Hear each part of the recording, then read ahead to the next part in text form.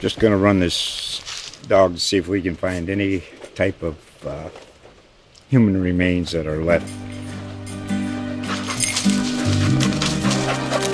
Listen to Where Secrets Go to Die, The Disappearance of Derek Hennigan. From the Detroit Free Press, a new podcast set in the woods of Michigan's Upper Peninsula. Available on Apple, Spotify, Freep.com, or wherever you get your podcasts. Now, here we go. It's another big week in the NFL for the New York Giants. This is the Giants Wire podcast, powered by USA Today Sports. Now your host, Ryan O'Leary, and Giants Wire editor Dan Benton. All right, we're back. I'm fired up to kick off a second season of the Giants Wire podcast with Dan Benton. Dan, it's good to be back with you, my man. I've missed our weekly chats about this crazy Giants franchise, man. How you been? I've been good. I'm thrilled to be back, though. I'm not going to lie. This offseason's quiet. It's boring, and as much as that was needed in Giants land, I'm ready to get back into something significant, get back on the podcast, get back covering some news. I'm ready for free agency, and I'm glad we're getting this ball rolling in March. Yeah, and speaking, there's been some late-breaking news with the Giants. You know it's the offseason, Dan, when you're writing about The Bachelor. I got a kick out of this trying to prep for our show. You were writing about The Bachelor, the after the final rose. I read that whole article. I'm like, Dan, that's good. You get some depth to you, my man, as a reporter. I like that. That comes from years and years of covering various different things. I actually used to work out in Hollywood for a long time. Oh, that's awesome. Covering movie and television memorabilia auctions. How about that? I didn't even know that. See, I'm glad I brought that up. There's your little tidbit of information today. But yeah, you're right. It's the off season when some of the headlines on Giants Wire are about The Bachelor. I mean, that's where we're at right now. It's a dry season. Yeah, I had to give you a little bit of crap about that, but I do that because I love you, man. That's why. You know what was the worst part about that is I wrote that up because ABC wanted Strahan. Right. And exactly. I thought, he'd be great. It's Michael Strahan. That's a good story. And then it went to Acho. And listen, nothing against him, but it's like, really? Now what am I going to do with this story? I have to finish covering the whole thing, and I'm like, I don't want to write this up. This is ridiculous. It's all about getting content out there, Dan. That's it, man. You never know what's going to hit, and I'll be honest with you. That sold way better than you would have thought it would. I'm sure. No, hey, Bachelor. Anything that has The Bachelor in the headline. I'll have to go back and check out how Acho did hosting the after the final roast thing. But that's a story for another day. What's kind of been dominating the offseason headlines across the league have been every team in the league trying to change their quarterback, Dan, right? It's either Deshaun Watson leaving voicemails with the Houston Texans, right? Or it's now Russell Wilson naming a couple teams that he would go to. And I think the New Orleans Saints mayor was on Twitter saying, "We want you, Russell Wilson, please come." So like everyone's fawning over these quarterbacks. Everyone is kind of in on Matt Stafford.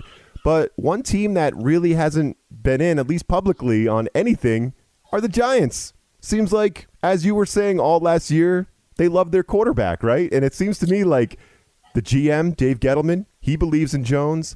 The head coach, Joe Judge, he believes in Jones.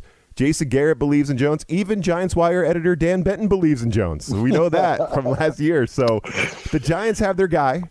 And I think the question is, now they got to start building around him, and we need to see him take like a Josh Allen type of leap next year. I think the shine will come off if he struggles and has 11 touchdown passes and 11 interceptions in 2021, right? So, but that's the thing. The Giants have their guy, but now I think the pressure is on Jones to perform and deliver in 2021. But what do you think about that? No, I mean, that's pretty much spot on. I know last year so many people thought I was a crazy person who had no idea what it was that I was talking about. Unwavering, Dan. Right, and I'm waiting for that line of apologies to come, even though I don't expect them to come. But, here we are, exactly where I said we were going to be and exactly where Gettleman continuously said they were going to be. And the Giants, as you said, are unwavering, and that's not just publicly, that's privately too. They expressed absolutely no interest whatsoever in trading for Deshaun Watson. They expressed no interest in Russell Wilson, Matthew Stafford, any of them. They were not interested. They were not engaged. They are set with Jones. They're moving forward with Jones, and it's like I said, it's unwavering. But the reality is, in year 3, he's got to step up. He's got to play better, and that's not to say that he didn't improve last season, because I certainly felt he did, even though the statistics don't represent that quite as well, because admittedly there was a dip there. But from a physical standpoint, from an arm standpoint, from an accuracy standpoint, even from a turnover standpoint, you want to break it down in any individual category across the board that's not statistics. And on film, Jones substantially improved. The Giants saw that. But now you've got to take that year 3 leap, because this is what it is. I constantly preach patience, and that's something the Giants haven't had in about a decade. But when it comes to those patients, it's usually year 3 for quarterbacks, year 4, for other positions in the current state of the NFL, where you've got to take that next step to prove that the investment, the patience, and everything are worth it. So there are no more excuses for Jones. We could talk all day long about the talent around him, the lacking offensive line, Evan Ingram, the wide receivers, Evan Ingram, the running backs and the injuries, and Evan Ingram. We'll get to him. Right, and it doesn't matter anymore. There are no excuses. Jones has got to make it happen. He's got to be Eli, is what he's got to be in terms of making the talent around you better, because there are no more excuses. If you fail now, you're gone. Your general manager is fired, and who knows what that means for the head coach at that point. As much as I tend to be kind of an a-hole, Dan, and remind you of Jones' stats in 2020, to be like, hey, Dan, don't forget he lost 6 fumbles as well. I like to do that. But for me, it's like, okay, you tend to forget Saquon Barkley got hurt. You didn't have Barkley. There's a lot going on that could help him coming into 2020. Yeah, fresh start. Sure. And how can the team help him? That's what I want to talk about today a little bit. What should the team do? Should the team really go out and address the offensive line? Another thing that could help Jones in 2021 is getting a guy like Nate Solder back, right. The 2020 COVID opt-out. He should be back in the fold. And now what could the Giants do? Could they pair him with another former Patriot like Joe Thuney? Now, I saw you wrote about him, or somebody on the Giants Wire wrote about Thuney. Right. Is it feasible that the Giants go top of the market at that position? Because I think Thuney is coming off the franchise tag with the Patriots. I've heard some stuff that he might become like the highest paid guard in football. Is it feasible that the Giants go top of the market at that position, or maybe they just try to find help in other ways on the offensive line? I think that's a good place to start. What do you think with the O-line? I'll be honest. I don't really know how they're going to approach this. I've got no insight on it. I wouldn't be surprised to see them go after some offensive linemen. Whether or not they're going to be able to afford one of the higher priced offensive linemen on the market, I don't necessarily know. They don't have a whole lot of cap space. And although, I'm a believer in the ability to restructure, change bonuses, etc., whatever you need to do to create additional cap space, they're still only going to have a limited amount no matter how much they clear. So the question then becomes, do they want to spend a huge chunk of change on an offensive lineman, or do they want to spend a huge chunk of change on a playmaker? And the question that they're going to need to answer internally is which of those things they believe is going to be more valuable. Based on what we saw last year, especially in the second half of the season, where you began to see the offensive line gel a little bit more, and granted they had some hiccups along the way, overall, they looked better. I mean, Nick Gates at center showed drastic improvement. He really seems like a guy who's going to hold that position down for a while. At left tackle, granted, he struggled really bad in the beginning, but he kind of came on towards the end, and I can't imagine the Giants are going to start shifting Andrew Thomas around from the left to right and moving him all over. That's not going to fix this problem, so you kind of got to lock him into place there. They're obviously going to approach Nate Solder about a restructure. I think that should be an outright pay cut. We'll see how that ultimately turns out. Definitely, yeah. He's already said he's going to play in 2020. And, listen, if the Giants restructure his contract, he's going to stay.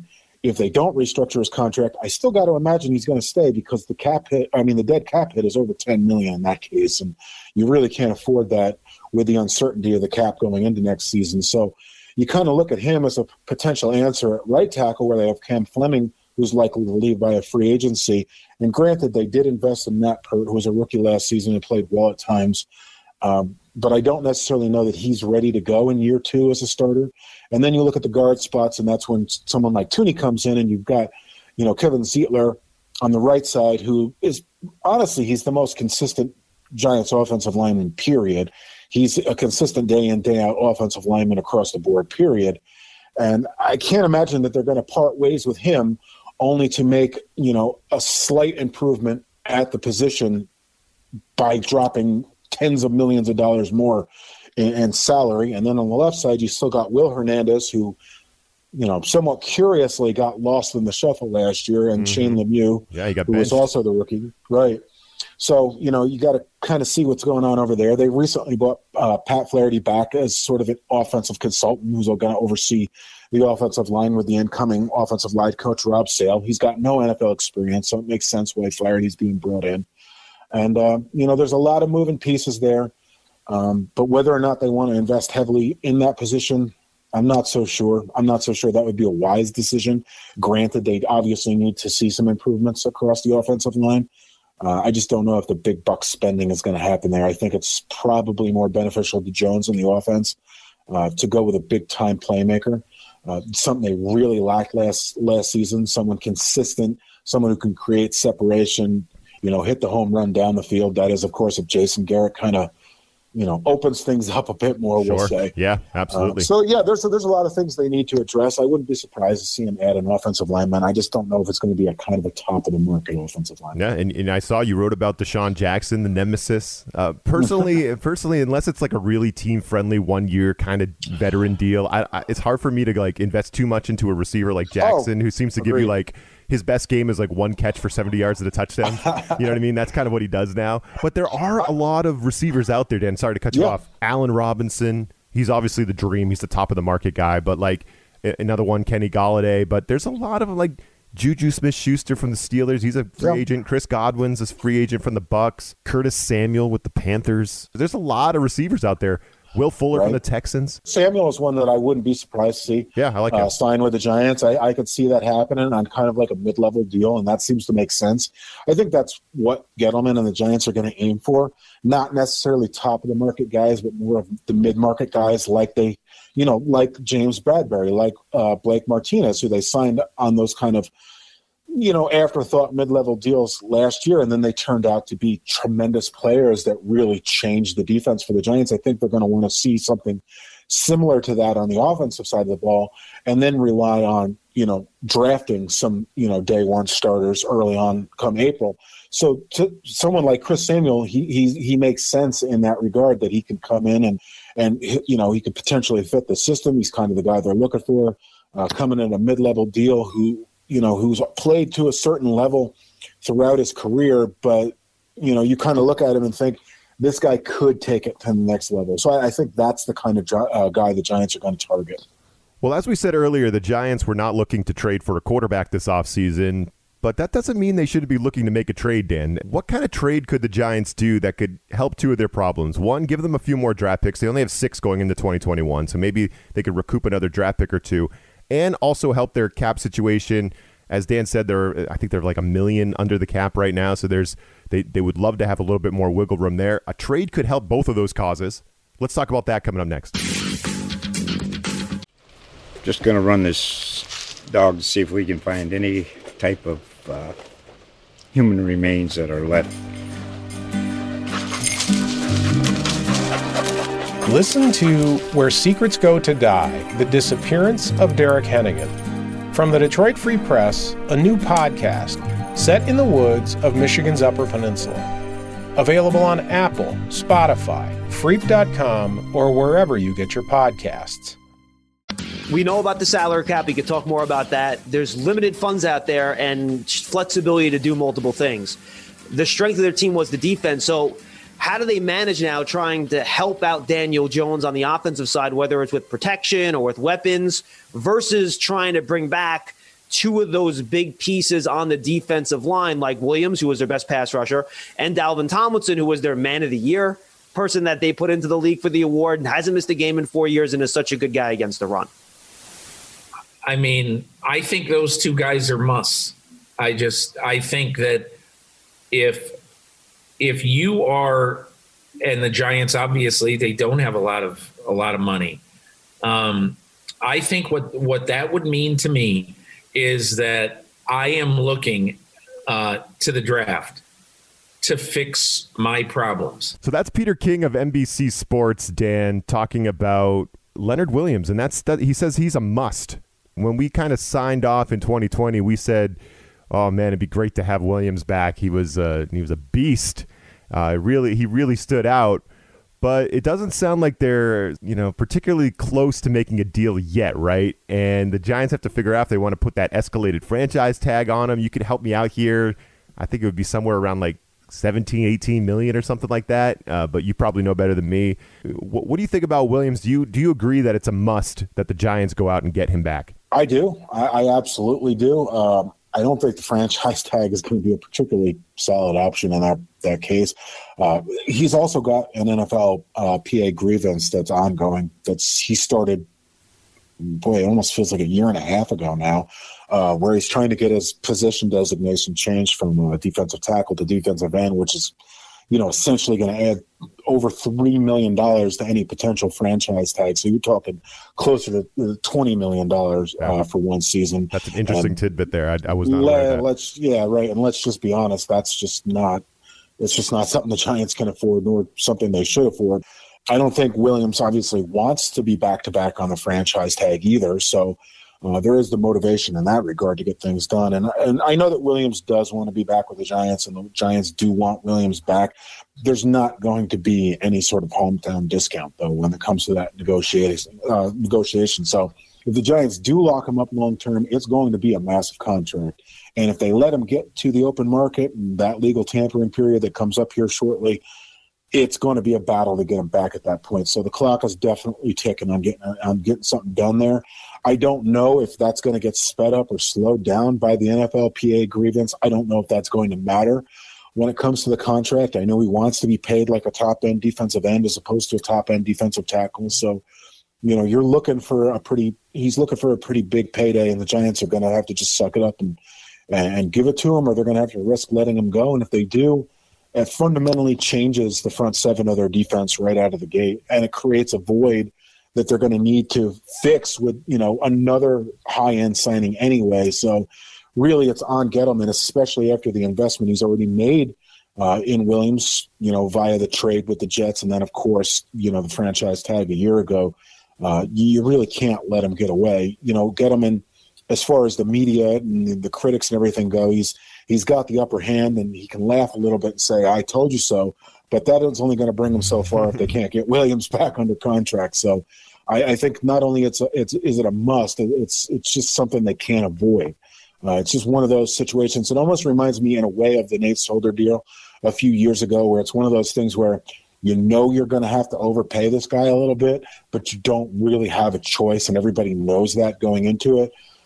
So I sort of see it that way. It's just one of those things where, with the clock ticking, Gettleman and company, Kevin Abrams, they're just going to have to get something done. You cannot let him hit the legal tamper period, because if you do, you're not going to get him back. Yeah, and as you said, it's going to be pricey because everything he's done in the offseason, and you bring up that grievance, everything he's done signals that he's looking to get paid a lot of money. He deserves it. Yeah, he deserves it at this point. No discounts, and you can't blame him for that. No, Absolutely and I you know what? I was holding out hope for the Giants' sake that Williams was actually going to give them a little bit of a hometown discount, because his whole thing last year is that all he's ever wanted was respect, and the only person that's ever shown him that respect and faith is Dave Gettleman. But when it comes to signing the dotted line and the dollar signs, that stuff kind of goes out the window real quick. So it's going to be expensive. It may end up costing them Dalvin Tomlinson. I really hope it doesn't. Because again, those are two mainstays on the defensive line that was really overperforming last season. And it will create a void if they lose either of them. But from an all-around perspective, it's harder to replace the production that Leonard Williams brought to the table than it would be Dalvin Tomlinson. And that's not a knock on Tomlinson, but we've seen that with the Giants in years past, where they let players like Linval Joseph go, and then they'll cycle somebody back in. We've seen that over and over and over again, where they go through and they find these big time run stuffing defensive tackles. And it's not like they don't have anybody on the team as it is anyway, because they've got some, BJ Hill is a good example. He's a quality player, could potentially step in there, but you don't have that replacement for Williams in-house at a team-friendly deal like you do with Tomlinson. So if you've got to weigh the options there, Williams is obviously more key to the Giants to have them return in 2021. Yeah, and Peter King put it kind of interesting there in that clip we played. He said the Giants don't have a lot of money. I thought that was kind of interesting how he put that. Now, they have, I think it's like around 1.2, 1.3 million in projected cap space, but that number can be, you could move that number around in a lot of different ways. Restructuring Nate Solder would be one way to do it. Another way that, we talked about it before the break is trade. You could trade somebody, and a guy we talked about probably the most around last year's trade deadline, Dan, on this show was Evan Ingram. I think Ingram should probably be on the top of the Giants list when teams call looking for a trade partner, right? And this is something that the Giants could move on from Ingram, who is a guy that I think we all love his talent, and we see it flash every now and then, but then we're all just bury our heads in our hands with some of the things that happen with Evan Ingram. It just seems like he's bad luck or something. There's something going on with Ingram when he's wearing that Giants uniform. I think maybe a change of scenery could help him, because I think he has a chance to be a really good tight end in the league. It could also help the Giants. Maybe they could get a draft pick or two that could clear some cap space. He's a guy that had 11 drops last year. The Giants turned it over like 6+ times when targeting him or something like that. He fumbled a few times. I don't know. It was a tough year for Evan Ingram.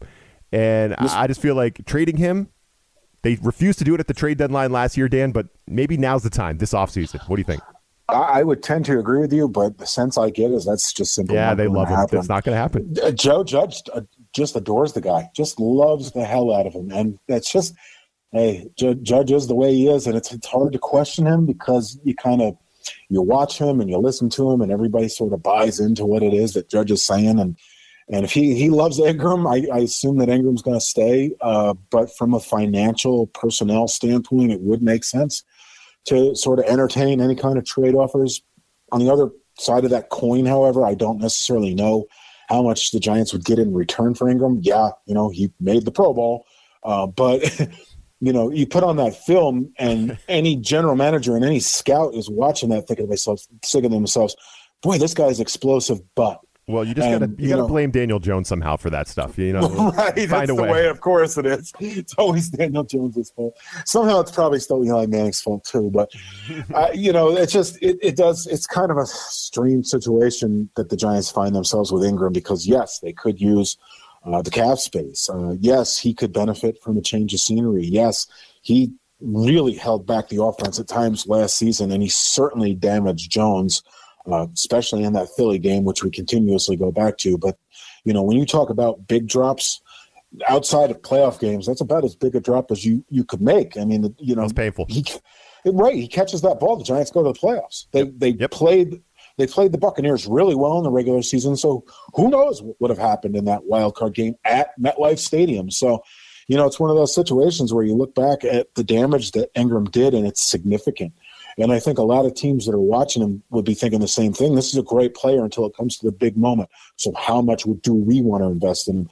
Do we want to send draft picks to the Giants and then have to, come to some sort of long-term agreement with him as his contract is running out? You look at it from the other perspective, and yeah, that's a massive risk to take for any of the other 31 teams in the NFL. And I can't imagine any of them are lining up to give the Giants anything of substance, especially picks within the top 100.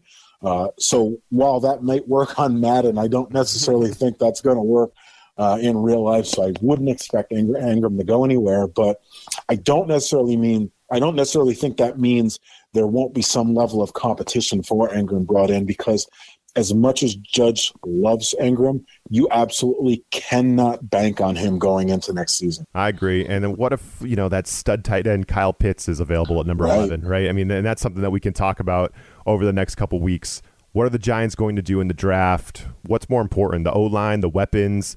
I know the Giants could use some edge rushers. If we're not moving Leonard Williams to the edge, we're gonna have to find someone to rush the passer. So there's all these are all these questions that we're going to be answering over the next couple weeks as free agency gets rolling, and then we start talking about the draft in April. Man, it's just great to be talking football once again. So for Dan Benton, I'm Ryan O'Leary. Thanks for joining us. We're excited to be back on the Giants Wire podcast. We'll talk to y'all next week. This USA Today Sports Podcast has been presented by USA Today's Sports Media Group and is available in your favorite podcast store. Make sure to subscribe for weekly updates, the latest fantasy picks from Corey Bonini, and the Huddle Podcast, Inside the Weekly Line, with Sportsbook Wire's Jeff Clark and Eston McLaren, and the Bet Slippin' Podcast. We'll see you again next week.